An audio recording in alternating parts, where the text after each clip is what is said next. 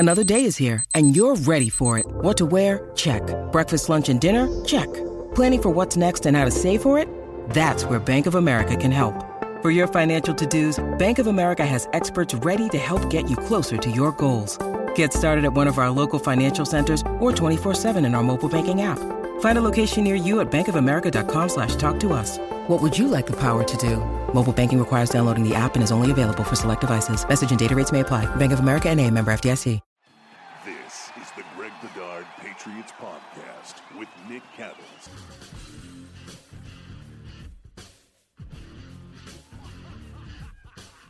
Welcome in, everybody, to the Greg Bedard Patriots Podcast. Brendan Glasheen filling in once again for Nick Cattles. Of course, the pod is brought to you by BetOnline.ag, the fastest and easiest way to bet all of your favorite sports. Greg, what's going on? We just talked, 48 hours ago, and we should be a little positive, right? The Patriots are in the playoffs, Greg. We have to turn the page. It's a clean slate. Yeah, I mean, look, yeah, I've certainly had my criticisms of the Patriots over the past week. Okay, let's say past month. And I think it's been all fair. You and I off air were sort of joking about, some of the blowback on my Matthew Judon criticism. Sorry, it's pretty, I stay fact-based. I've been doing this for 20 years. I would not call out a player unless I, A, truly believe that. And B, let's just say I often, before controversial takes, I check things out with people around the team and in the building and see if it's fair. And Matthew Judon, just to catch people up, and I just wrote a breakdown on this on BSJ. But I went through all my numbers on Matthew Judon just to sort of catch people up. You were double checking your work like any good student would. Yep. Yeah. Absolutely. I do that. Like sometimes I'll have I'll look and I'll be like, is that right? It feels this way, but is it right? And then I'll check it out, And so Matthew Judon through the first Buffalo game averaged about 3.5 quarterback pressures per game. In the last 4 games, he has averaged a little over 1 per game. He averaged almost a sack per game in the first 13 games. He is down to 0.13. And in terms of my grading, and look, I think I've been fair. I've sung the praises of Matthew Judon. He was on my list for Defensive Player of the Year early. Mm-hmm. In my plus-minus grading that people know that I do, it's sort of my rudimentary way of sort of keeping track how guys do. And not everything, not every stat is a plus or what have you. It's just, did you make a good play, a play above average, or was it below average? I don't give any credit for an average NFL play. And through the first 13 games, Matthew Judon, I had him for 69 plus plays, 22 minus plays. That's an incredible ratio. That's all Pro Bowl type level. In the last 4 games, I have him for 7 plus plays and 14 minus plays. So, look, that's where they are. We all know the Patriots have gone 1-3 down the stretch, with the only win being over the Jaguars. They played against 3 playoff caliber teams. Only one team is actually going to the playoffs, lost all 3. And the defense is having trouble. Mac Jones is having trouble, but that's all over with now. The season's over with. They did what they did. They are where they are. Now they're going to Buffalo on Saturday night to play in frigid temperatures.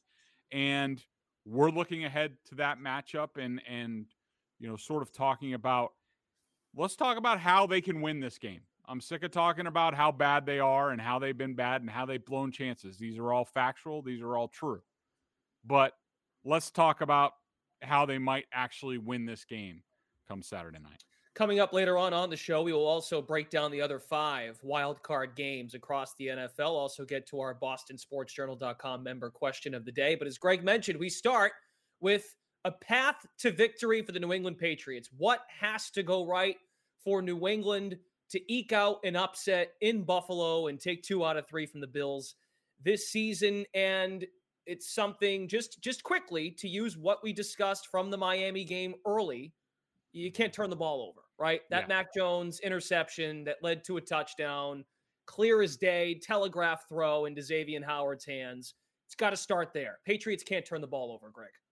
Absolutely. That's the number one thing, and it's not any sort of rocket science or anything like that.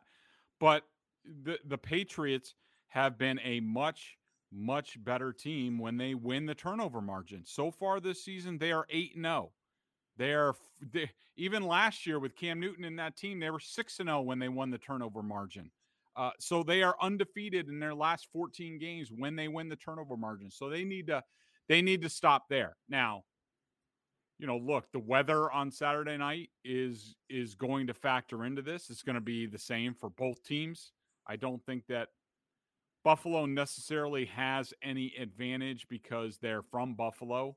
I do think they have a little bit of an advantage because I think their quarterback is built much better to play in these conditions due to his mobility, his power running ability, his, just his size, his arm strength, all that stuff. But, that's where they need to start. Mac Jones needs to start fast. He cannot do what he did in the first half. He can't do the interception on his first pass attempt on a very simple coverage. Can't fumble a snap from center. I don't care who the center is.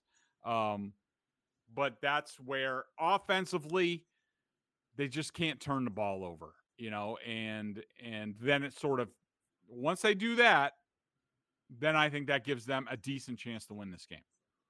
So on the other side of the token, the goal would be to turn over Josh Allen. No interceptions this season against the Patriots in the 2 games. Did lose a fumble in that 14-10 win in early December. You think, though, there's a possibility Daboll, the offensive coordinator, can throw a little curveball into the game plan in such a way where it could maybe put Josh Allen in a vulnerable spot? At least the Patriots are going to have to figure out what Daboll is trying to do with Josh Allen. Yeah, but I think to me, Brian Daboll, the offensive coordinator of the Bills, who used to be an assistant here, of course, everybody knows that. I think he's been one of the biggest factors in how the Bills have successfully played the Patriots the last couple of years, winning 3 of 4.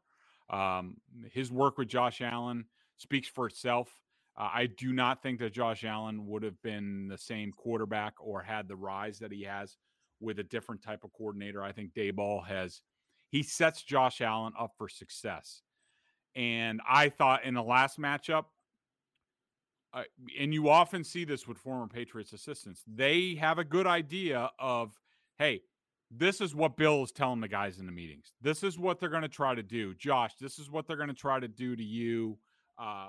So that is going on. And I thought Brian Daboll basically anticipated every counter punch that the Patriots were going to have in that game, and he had an answer. As far as the curveball, I think it's up to the Patriots to throw the Bills a curveball. That they have to anticipate that they're not going to do the same thing that they did last time. Daboll is going to have something dialed up for the Patriots. Whatever the Patriots' tendencies are, Daboll is going to have an answer for that. The Patriots need to go against tendency. And to me, the biggest thing I'm trying to do, and one of the biggest criticisms I had of the Patriots in the last matchup, there's not enough speed on the field. If I am them, I am putting defensive backs all over the field.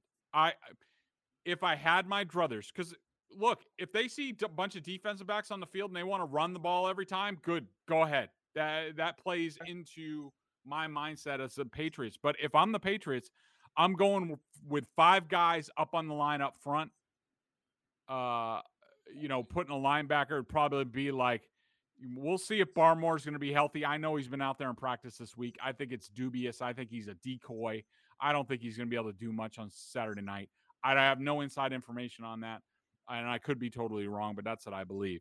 But, guys like, Dietrich Wise and Judon and Van Noy, I would put Hightower on an end instead of at linebacker, that sort of thing. And then I'm going with 6 defensive backs. And I'm putting Kyle Duggar or Adrian Phillips at middle linebacker. That guy's got to spy Josh Allen. Other than that, I'm playing very physical on the outside. And, you just have to give the Bills something and Josh Allen something that they're not anticipating, because Brian Daboll is so good at setting Josh Allen up for success that you need to throw them a curveball and Josh Allen a curveball. And then all of a sudden, maybe he turns the ball over a couple times to you, which to me is of paramount importance in this game. They have to get turnovers for the Bills. They have to win the turnover margin. So just to counter to that, are you at all concerned about Jalen Mills and Shaun Wade, who are on the COVID list? Just in the sense that even if they are active, maybe that they've missed some reps, conditioning. Is that all something you factor in when you look at defensive backs trying to throw that wrinkle curveball? I don't think so. I mean, Okay. I think, whatever you have, you go with, I guess whether what I'm that's, trying to say is you put Justin Bethel, Cody Davis, Okay. special teamers out there, like whatever. It's, give me more speed, give me guys who can tackle, which the special team guys can do. And, I worry about, sort of matchups later. Okay. So we'll keep an eye on those things. That is as of this morning, those updates on Wade and Jalen Mills for the Patriots. Mm-hmm. So before we keep going, you mentioned the weather. I think it's worth bringing up. It's going to be really, really cold. And you mentioned how it could be, of course, don't turn the ball over from a Mac Jones standpoint, but you said in our pre-show discussion about how it could be tricky. What do you mean by that? In the sense that you feel that to generate any kind of passing game, you find that worrisome because of how cold it's going to be. Yeah, I just think it's you don't know. Look, we still don't have the answer on whether Mac Jones can play in these type of conditions. I mean, I don't think he's been great the colder it's been. So, can you count on Mac Jones making plays through the air and not turning the ball over? How's the ball going to come out? I could tell you that whatever they will be watching, the coaches will be watching, and they did this. They do this every game, but especially when weather conditions are important, they will watch Mac Jones intently in pregame warmups. Basically, they watched him in the first Buffalo game, terrible wind conditions. We know that. Yep. But they watched Mac Jones in the warmups and were like, we can't throw the ball. Or we can only throw the ball with the wind. That's the only thing that we can do. He's not powering the ball. It was not going well. So they will watch him in warmups to see how is the ball coming out of his hands? How does our arm look? Is it loose? Is it free? Is he going to be cold? And then, the football just gets harder, in those conditions. So even the running game, ball security is going to be paramount. The Patriots at running back have done a really nice job for the most part. The last, since about week 4, they've done a really nice job in that regard. And the Bills can get a little loose with the ball. That's Allen and the running backs. So to me, that's an advantage for the Patriots, but you really got to gauge Mac Jones in this weather. I'm not optimistic on him being excelling in these conditions. So the Patriots are going to have to watch that. About 2 days out from kickoff, temperatures, and looking at the latest forecast in Buffalo, 6 to 8 degrees, may fall a degree or two during the game. A breeze of 5 to 10 miles per hour, wind chill values, making it feel like it's below zero. That is the latest. So it's going to be very cold. I think that's we're confident in that sentiment at this stage. So another talking point for the Patriots, and you mentioned their running game, New England's running game, rush discipline, you think is a key to this game as well for the Patriots to have success. Yeah, sort of on both sides of the ball. I think that I have a lot of confidence in the Patriots running game. I think Singletary's come on for Buffalo as of late. Yep. Last couple games. Yep. Now he hasn't run well against the Patriots, but he's run well in the last 5 weeks. Yeah, they've run the ball well of late. They're trying to run the ball more, which is good. And that's basically this team is basically built as sort of a shotgun spread, gun run type of team. That's the way they're built. That's what they should do. That's what they should do against the Patriots. That's what I said. I kept asking all season. I said, when are they going to go against a team that just spreads them out and, picks them apart with a short passing game and goes gun runs out of shotgun? And that's exactly what the Bills did last time. Devon Godchaux had a tremendous game last time against the Bills up there. And he did a really nice job. He was not the same way. He has not been the same player since. They need to win. The Bills surprisingly won that matchup against the offensive lines in the last game, and I did not think that was possible. But I'm most concerned about the Patriots and their pass rush discipline. It was freaking horrible in the last Bills game. I mean, and this goes to our Judon struggles. Matthew Judon has had plays like the Tua 3rd and 8 scramble He's had a lot of them in the last month where he is just running by the quarterback. And you can bitch and complain and start Twitter accounts all you want for Matthew Judon being held. Ain't going to matter. Like, it's not going to matter. If you think he's getting held and the Patriots lose, they're still going to lose in a week. So what are you bitching about? Like, you should be asking, why the hell is he back there? Why is he in a position to be held? He shouldn't be. He should be right in front of the offensive lineman, holding him, and then wait until the last second to go after the quarterback. Instead, he's just coming behind him. He's out of the play. Tua's leaking out. Same thing against Buffalo the last time out. You know, whether it's Godchow or Christian Barmore or Matthew Judon, guys are just, I don't know the reason, but they're just saying, I don't really care about the scheme. I don't care about staying in my lane. I'm going after the quarterback. I'm trying to make a big play. That's great. I understand that. Sometimes they will make a play. But there's a reason why the Patriots start with these game plans. And they need to squeeze Josh Allen. And it makes no good somebody to go for him. Josh Allen makes a move, and all of a sudden he ran for 62 yards last time. And a lot of them were really crucial, let alone the plays that he would make once he got outside the pocket, throwing the ball or shovel passes and stuff like that. You got to keep him in there. You got to squeeze him down. And if Judon and Barmore and those guys do what they did last time, they got no hope. They're never going to get off the field, just like they did when the Bills didn't punt. So one of the huge things in this game, and we'll see ultimately what the buy-in level is on this defense with these guys, because I don't have a lot of faith with the new guys. I think it's part of the reason why the season has gone down the tubes. Those guys have to buy in. It has to be a do-your-job game, because if not, the Bills aren't going to punt again, and the Patriots are going to get wiped off the field. To Greg's point, Godchow had 10 total tackles to lead the Patriots in the game in Buffalo back on December 6th. 6 solo tackles, Judon with 2 quarterback hits, Barmore had a quarterback hit. So the buy-in was evident at that stage. So something else we want to talk about, and we did a little bit of this on Tuesday, discussing the new pieces, and they're not new to the Bills, but they're new to the Patriots-Bills head-to-head matchup this year. The additions of Beasley and Gabriel Davis to the wide receiving core for Buffalo. Also, just the latest on Manny Sanders. As of 2 days ago, he was back at practice in full go. So it feels like Buffalo's going to have their full arsenal of receivers. Patriots defensively, you feel they got to get physical with these Buffalo receivers. That was a huge problem in the last game. I mean, it was basically a flag football game out there. And, you know, maybe the Patriots were rope-a-doping him, thinking like we might see him in the playoffs, so we're going to try something different, but this isn't our real tactic. I'm fearful that, judging on the year and what they've done, especially since the Gilmore trade and Jonathan Jones injury, that this was indicative of the Patriots saying, we can't match up. We can't match up with these guys. We're going to hang in zone. We're not going to touch them. We don't want to get burned. We don't want to give up big plays. You know, eventually Josh Allen will throw us one, which he did to J.C. Jackson, and he dropped it. And he had a couple other near interception plays. I don't see how that works with this Bills team, with Josh Allen up in Buffalo.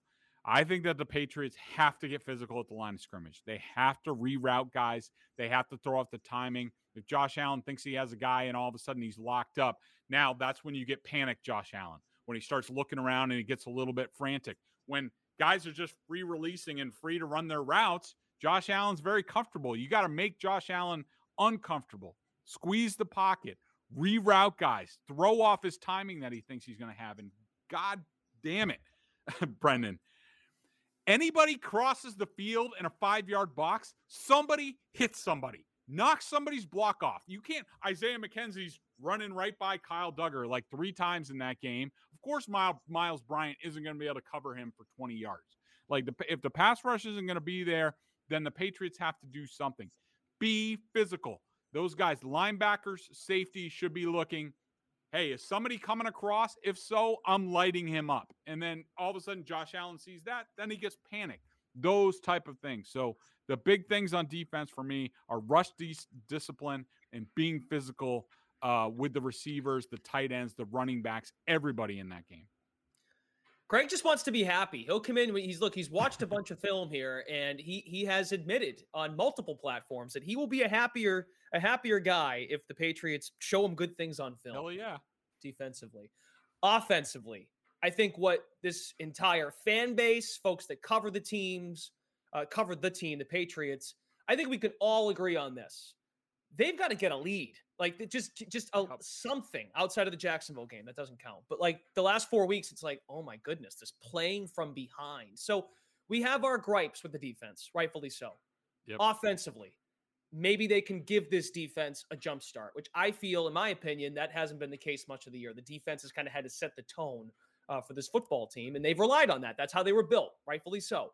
So offensively, kind of now I'm asking the how and the why. How can they get out to a fast start and keep this Buffalo defense guessing? Yeah, I think if I'm the Patriots, I'm going against sort of, what I put on film and my nature offensively, and I'm spreading things out. I'm getting out of the 2 back, 2 tight end, all that stuff.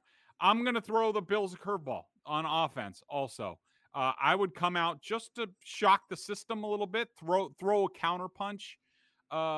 Just like, defensively, we talked about the things that they need to do to sort of, throw Josh Allen off kilter, throw Leslie Frazier and Sean McDermott off kilter, come out, shotgun spread, go no huddle to start the game. I would not dial in a shot the next play, and we'll talk about it next. I would do that, but I would come out and say, look, what are they expecting? I think the Patriots have largely coached conservative on defense, they have barely blitzed in like the last 6 weeks, unless it's like the Jaguars or something like that. And they know that they can overmatch the offensive line.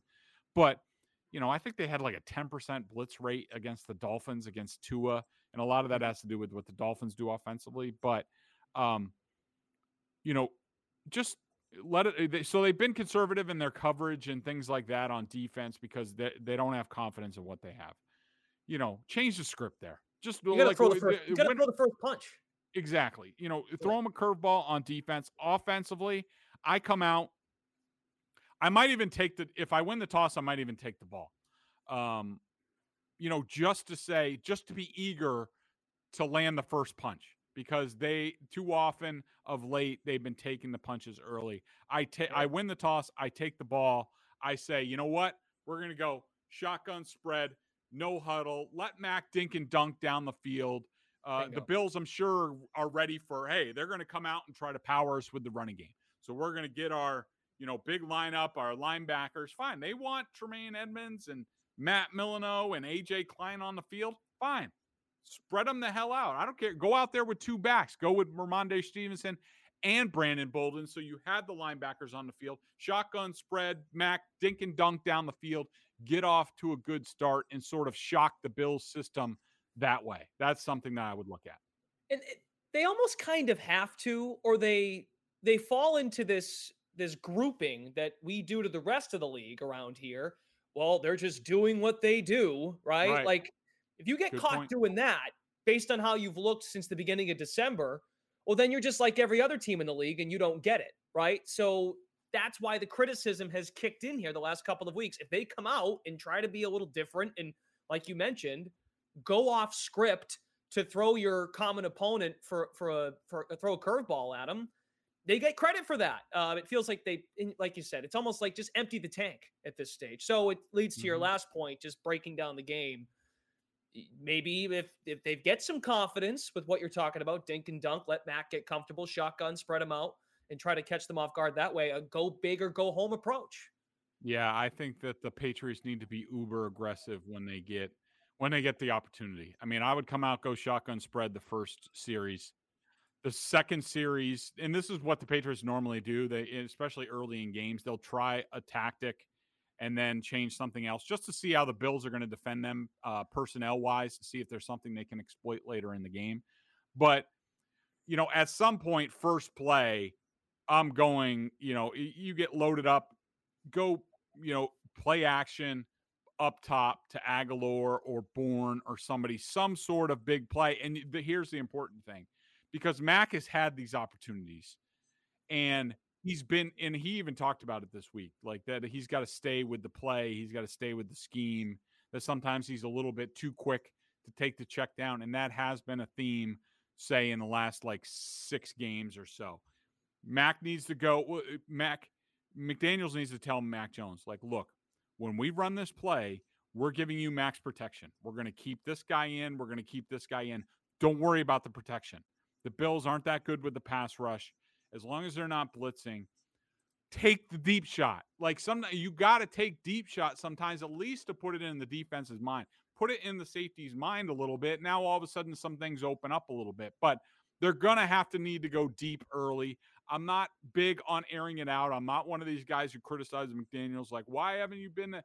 Look, the coaches know what they have. And there's a reason why they don't do certain things with Mac Jones. It's because they don't have a high level of confidence that it's going to be efficient, that it's going to work out. So you have to they see them every day in practice. You have to take what they do and understand that. But in a game like this, you got to leave it all out there. You got to put the game in the hands of your players. And it's time for Mac to sort of nut up and make some big plays in this game. Agreed. And if they don't they kind of look at it, especially if they lose, but don't they look at it and go, wow, maybe we didn't turn the kid loose just enough. We're not saying turn the kid loose from on a scale of 1 to 10 to an 11, but maybe like a 6, like see what you got. I don't know. Absolutely. I agree with you. I mean, hey, could be the last go around. Right.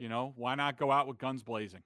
The very least, that if they're going to make any run, I don't mean to look ahead, they're going to have to do something of the like to make a run, right? A run constitutes more than just a win, but they got to get through this week. So that's basically what we've got for this game, really breaking it down. That's good stuff.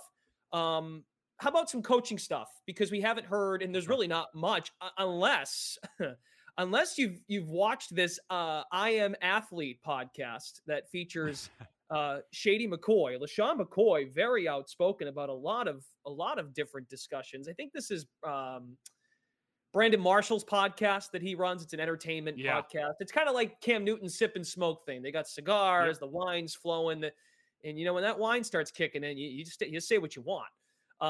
Fascinating stuff on Josh McDaniels when he was the coach in Denver, from some players there. But I guess it relates to this point that not much has been said about Josh McDaniels as a prospective head coach again in the NFL.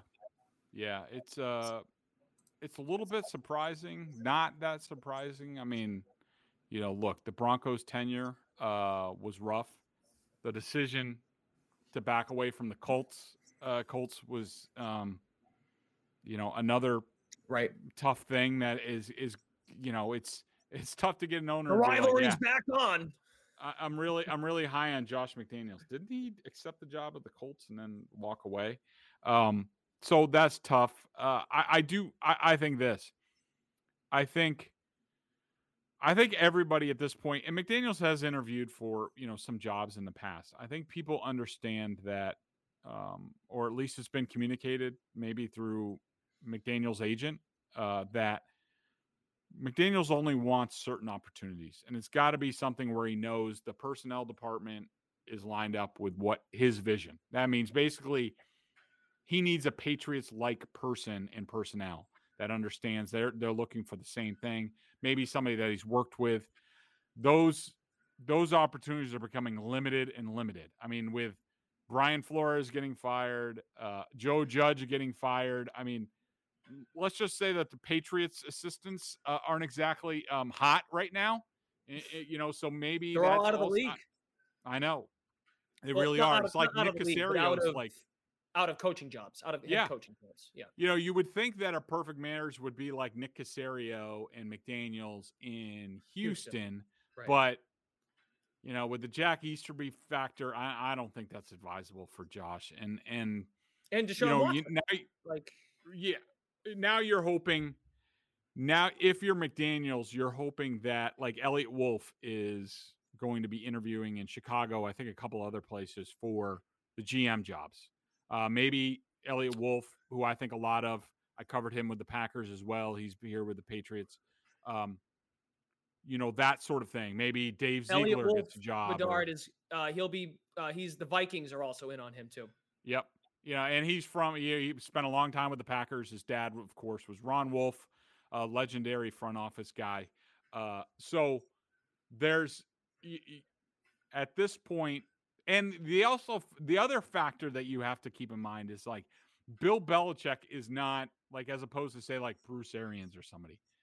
Bill Belichick ain't getting on the phone with some team right now while he's preparing for a playoff game and being like, hey, you need to, and selling somebody on Josh McDaniels. It ain't happening. That's Belichick is so dialed in. That's how the whole Indianapolis fiasco came about, because Belichick never talked to McDaniels about what he thought about him until the season was over and Josh was packing his bags to go to Indy. And now all of a sudden he hears all these nice things from him and Kraft, and it's like, oh, well, yeah, this would have been nice information before, but that's just the way Belichick is, and so, Belichick could get on the horn. I'm sure the Mariners would listen to him, even though he I was just going to say Judge. that. Didn't Bill do that a little bit for Joe Judge, though? Correct me if I'm wrong, but that was after the season. It was weird timing, and I think it's been a while since we talked about it on this podcast. But what happened was the Patriots reached the end of that season.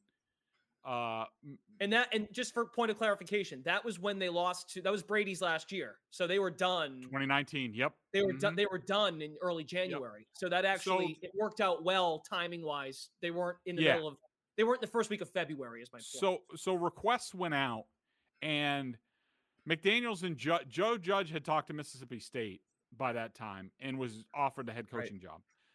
McDaniels had interviews lined up with, I think, the Giants, the Panthers, and somebody else. And according to my league sources, the Panthers looked like they were hot on McDaniels. Everybody there thought it was going to be McDaniels. And then all of a sudden Matt Rule came and he strong-armed them with the Giants center. But in terms of Judge and McDaniels, basically they get to the end of the season. Belichick is like, look, I understand I'm going to prove all these interviews, what have you. Just finish your work and you can start interviews on Tuesday. I mean, on Monday, I think that's what the timing was. On Monday, finish your TPS reports on the season, reviews, player grades, stuff like that. And then you can do whatever you want on Tuesday. That's the way we are operating. Joe Judge goes to Belichick and says, look, I got this offer from Mississippi State. Before I accept it, I'd really like to talk to the Giants. Is that okay? Yeah, you can do that. And so Joe Judge is talking to the Giants. McDaniels is doing his work. And then all of a sudden, Joe Judge strongs arms the Giants, say, like, look, either you offer me the job or I'm going to Mississippi State. And they offer him the job. And meanwhile, McDaniels doesn't know any of this, and he's just doing his work. And so, yes, Bill Belichick gave Joe Judge a very strong recommendation. It was also, I think you could say, advantageous to Bill Belichick that at a time when Tom Brady was leaving and there was uncertainty at the quarterback position, that it was nice that his longtime offensive coordinator didn't have many options in the job market at that point. So, believe what you will, but that's sort of the way things went down. I mean, I think the Giants should say, screw what just happened. Well, we messed up with Joe Judge. It was too soon with him. Josh McDaniels is the best candidate out there. He learned so much from Denver. He knows how to develop. He's developed so many quarterbacks here. Garoppolo helped Brady, Castle, even got something out of Cam Newton for a while. Mac Jones, of course. And you align him. Bring Josh McDaniels in with somebody from the Patriots, like Elliot Wolf or somebody like that. Whichever team is smart enough to do that, that team is cooking with gas, and they're going to be the next great team. But until that time, teams are a bunch of morons, and McDaniels is not going to have appeal to teams with strong general managers, or general managers who want to stay in power. Those guys, Trent Baalke, George Payton in Denver, wherever the GMs are already in place and they're looking for a coach, they don't want Josh McDaniels because they know Josh has his own ideas. It's going to end up like Brian Flores and Chris Greer in Miami, where Brian Flores has a strong, very belief in what he wants to do as a coach, and it butts heads with the general manager because they don't see things the same way. So we'll see on Josh. I'm not optimistic that he's going to get hired this time around, but because teams and owners are stupid. Before we do our lightning round around the rest of the league, 5 wild card games outside of Patriots Bills this coming weekend. Do you want to weigh in on the latest on Gerard Mayo? He was available to the media the other day, said all the right things, grateful to be considered for the Denver Broncos. Any developing thought on Mayo as a head coaching candidate? Yeah, I think he's very appealing. He's smart. He knows how to run a room for the teams and general managers looking for a leader of men more than anything. And there's something to be said for that. Excuse me. Gerard would appeal to that. He's very ambitious. I think that he would take just about any head coaching opportunity that he is given. I think it's way too soon for him. It's the same sort of advice I had for Brian Flores when he went down to Miami. I did not like Stephen Ross as an owner. I didn't think there was enough stability. And I also thought Brian Flores could have used a season or two more as a defensive coordinator. I would, if I'm Gerard, if I don't accept the head coaching job and I'm offered, I'm at least going to Belichick and trying to get the defensive coordinator label here. I'm at least using that as leverage. And I doubt that he'll do that. I think he'll just take the job. But, good candidate. He just better make sure, look at these other guys. Can't just jump at anything. Look at Joe Judge. You gotta get the right opportunity. All right, before we go to around the league, Greg, let's learn more about BetOnline. Yeah, BetOnline would like to wish you a happy new betting year as we continue our march to the playoffs, through the playoffs, and beyond. BetOnline remains the number one spot for all sports wagering for 2022.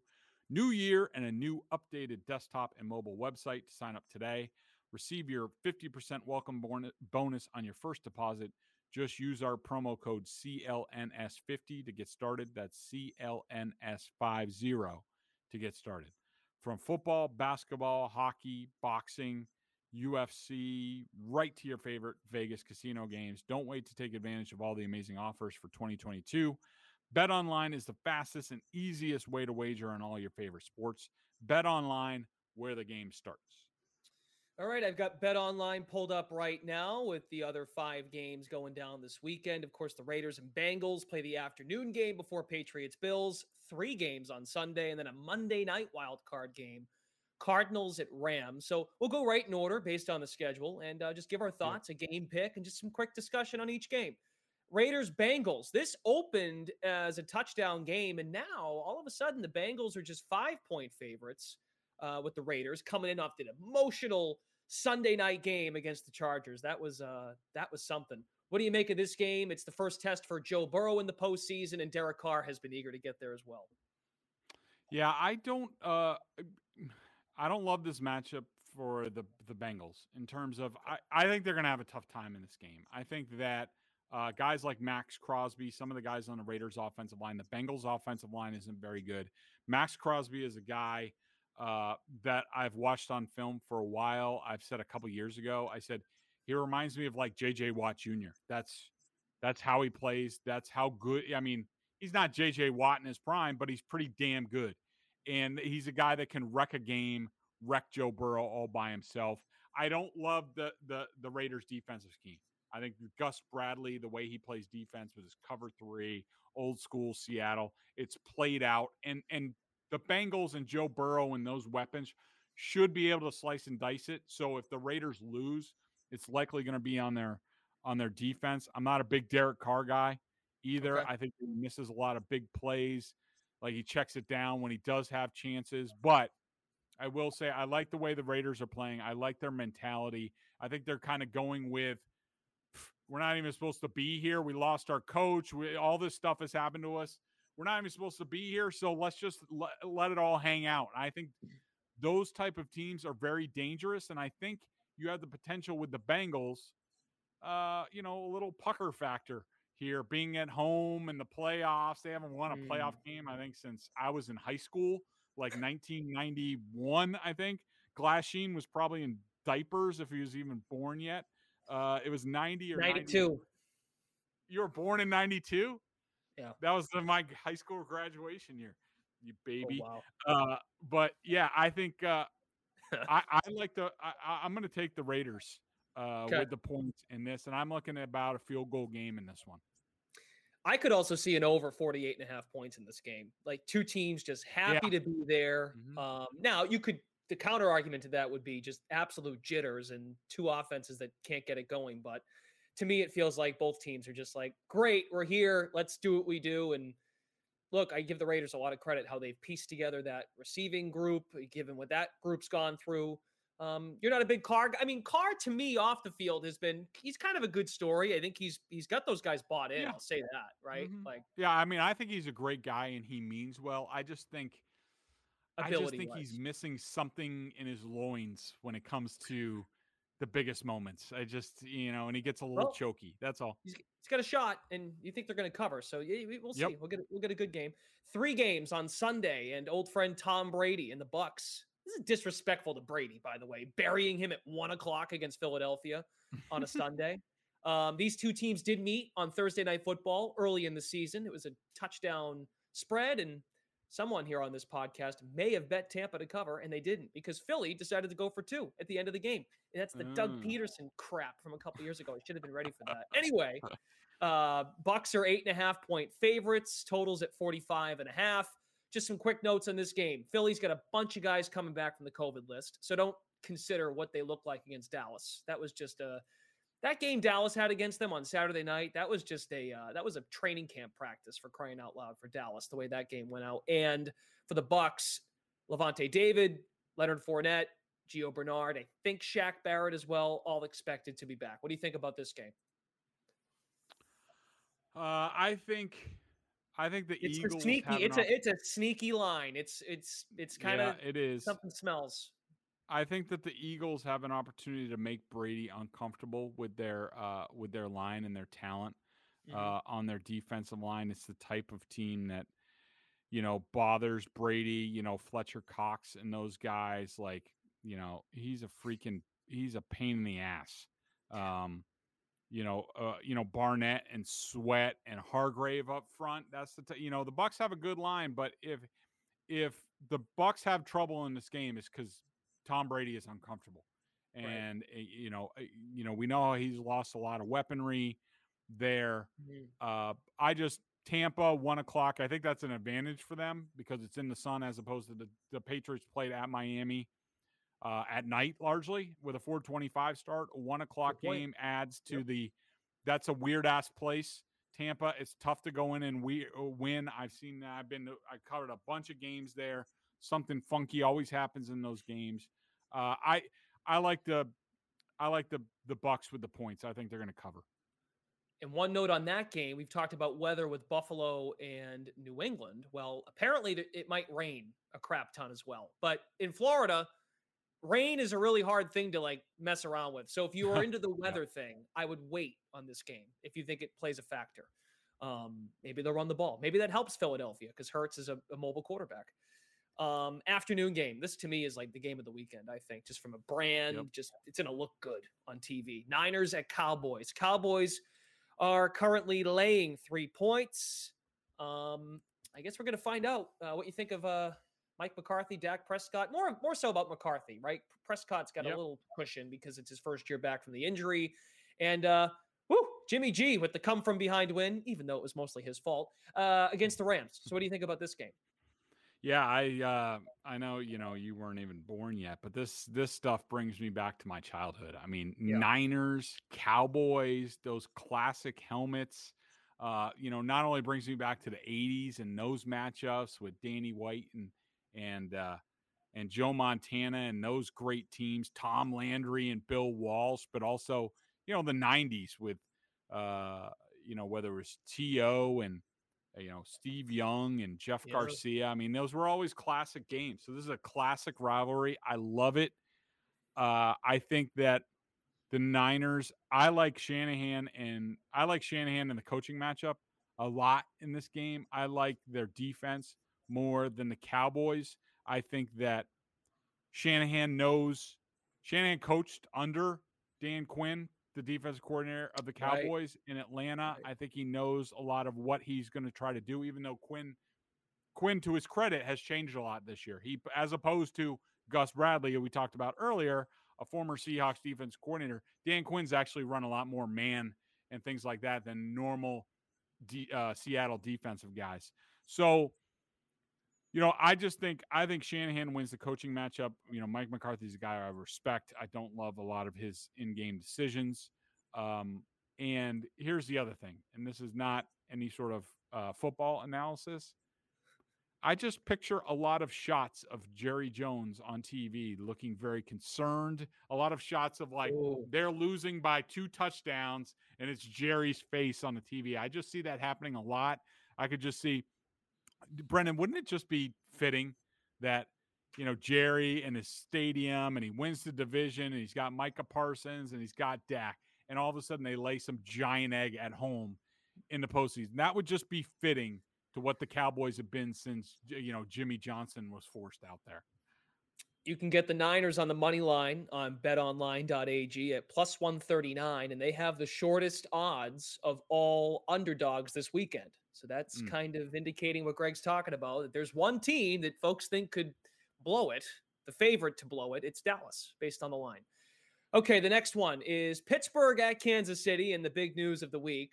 News because he said it himself. Ben Roethlisberger basically said, we're not supposed to be here. We're going to be 20-point underdogs, and we're supposed to lose. So of course, I think he's just playing mind games and having fun with it with the media. But I don't know. Do you give Pittsburgh a sniff against Kansas City? No. Kansas City wins. The Steelers might cover the points maybe with a late junk score. They're sort of experts at doing that. Backdoor, baby. But the Chiefs are not going to be challenged in this game. I think it's much more likely that the Steelers are shut out or they score 1 touchdown than them actually be in the game at the end of the game. We just did that one. Cardinals-Rams is the Monday night game. So that Steelers-Chiefs game is the 8:15 kick on Sunday night. Cardinals-Rams.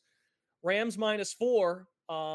To me, just before you weigh in, I think this is a game where I would take the points with Arizona, because there is a lot of pressure on this Rams team. You could argue the Rams, outside of the Cowboys, the team that has the most pressure on them this weekend is the Rams, with all the buy-in from this season.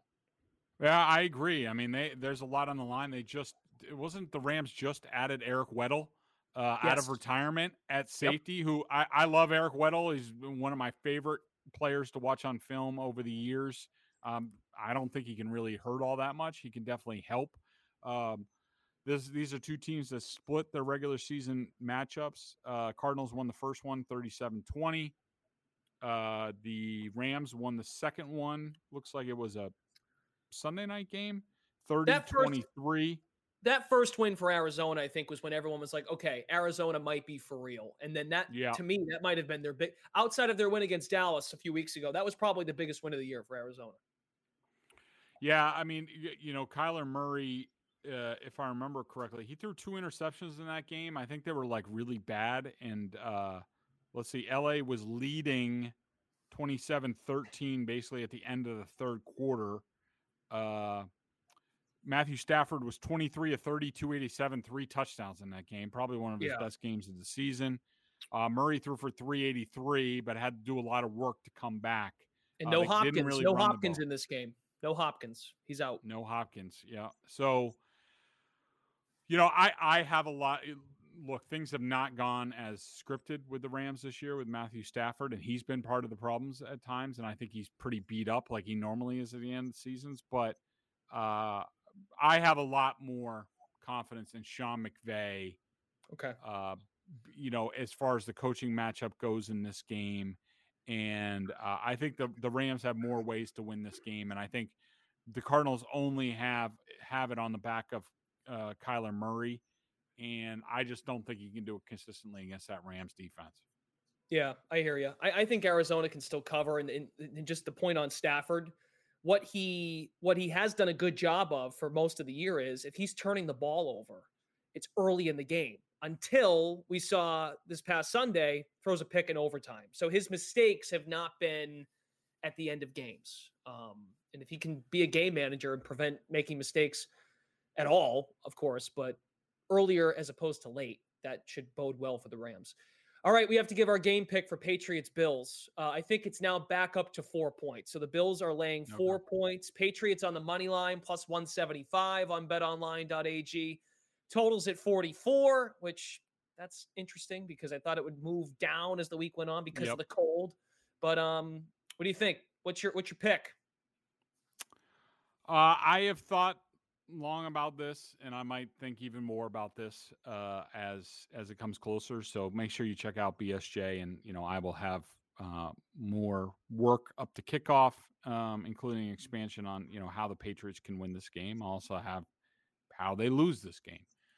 I do not have a lot of confidence in this Patriots team. I can't ignore what has happened over the last month and say, well, they're going to play like they did in their 7-game winning streak. It doesn't normally work like that in football. Sort of, who you are in the biggest games during the regular season against the best opponents is sort of who you are in the postseason. And normally, when you get to the end of the season, the vast majority of the time, you say, well, it figures. That's basically an encapsulation of their whole season. And so, to me, I think the Patriots, when the competition went up in the last month, I think the Patriots revealed themselves to be a team that is led by a rookie quarterback who is a rookie quarterback and who is at the end of a very long, stressful, mentally challenging year, and he's not firing at all cylinders. I think that the defense has been completely revealed to be old, slow, can't cover, can't rush by the better teams, including this team. And this team the Bills are much more talented than the Patriots.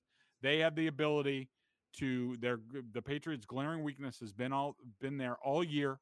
If people wanted to look for it, it was what happens if their defense gets spread out. They can't do designer pressures, things like that. Do I think they have a puncher's chance that Josh Allen will throw 2 or 3 interceptions or fumble in the game? Yes. And the Patriots will win if that happens. I just think that Sean McDermott is smart enough to know that it's also the only way the Patriots win this game. I think they get a little bit more conservative. They don't really care how they win the game. Sort of like in the last matchup where the Bills, they played really well for the most part, yet it was still a game. At the end of the game, the Patriots get one stop. They could, tie or take the lead. I think that McDermott's fine playing that way. And so to me, I think that we'll come out of this game saying, yep, this is kind of who the Patriots were at the end of the season. Very similar to the 2019 finish where they slumped down the stretch. They got to the playoffs largely uncompetitive against the Titans in that game, and they got run over. So I am taking the Bills rather comfortably. I am taking them 27-17 in this game. Wow. So that puts it right at 44 points. Oh, there you go. My math is correct. That puts it right at the total of 44, which if I were to give a pick, see, I can avoid the picking the side. You can do that. Thing. Yeah. Avoid picking the side, and you can get the under at 44. I just think that there's some value there with the cold and in for a low score. If you're a Patriots fan and you think they got a shot in this game, they're going to run the football, maybe do what we talked about earlier, spread them out and try to throw out a different look, but run the ball, clock is your friend, and maybe you get a low-scoring game. But, Buffalo certainly capable. But if they can turn over Josh Allen, maybe that bodes well for an under. Before we go, it's time to get to our BostonSportsJournal.com member question of the day. Check us out over at BSJ, $39.99 on our annual plan. Not only do you get top-notch analysis of all Boston pro sports, but if you're a Patriots junkie and if you're listening to this podcast, which you are right now, a membership at BSJ gives you access to a ton of video analysis that Bedard does on the coach's film. He's not just making it up about Matt Judon. He's watching it, and he's just telling you what he sees. Had to get that in there. Direct access to him in weekly chats. Emily, 224, kind of, if you want to talk about just the path to victory, which is how we started this show, Emily kind of maps out what the year has been and wonders, okay, well, we gotta get off to a good start. Emily says, maybe this is some recency bias, but I feel like we look so much worse this last month than we did when we were 2-4. We played Tampa, Dallas. We had a lead at some point during those games. Lately, we've been blown off the field in the beginning of games, claw back to make it not embarrassing, but ultimately lose. And the Colts and the Dolphins didn't even make the playoffs. So Greg, I think it kind of just points to what we're talking about. You got to throw a wrinkle into your offensive game plan and get a lead.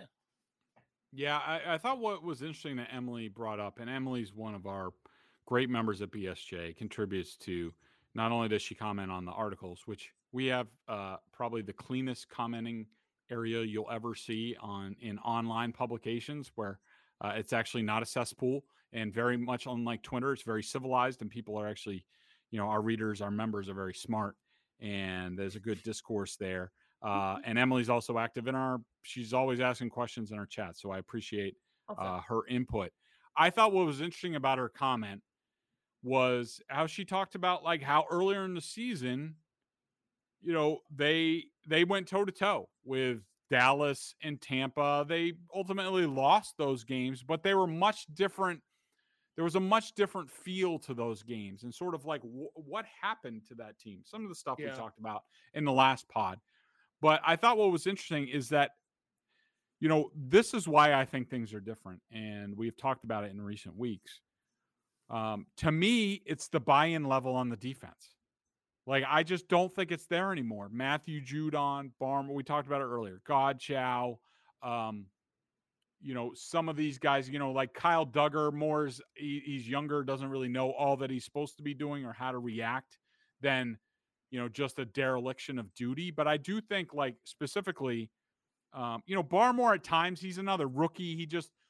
As a rookie, you default. This is why rookies don't play a lot on defense for the Patriots, because you need to just do your job, and you come with like these youthful impulses like, hey, I have an opening, I'm going to go for the quarterback. Well, that's not actually the best thing, because guess what? Josh Allen's going to run for 50 yards if I do that.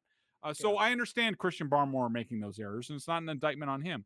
But guys like Matthew Judon and Devon Godchow, who they gave a lot of money to, those guys cannot play on their own and do their own thing. And I think earlier on in the season, they were doing the right thing. They were playing within the scheme of the defense. And I think that, combined with the turnovers, which you didn't see Mac early on in the season, to me, the reason for the turnovers later in the season, and I think he has 6 turnovers in his last 4 games, including the fumble, has to do with being a little mentally fried. It's been a long, long process. There's a reason why you don't see rookie quarterbacks even lead their teams to Super Bowls. Forget about winning one.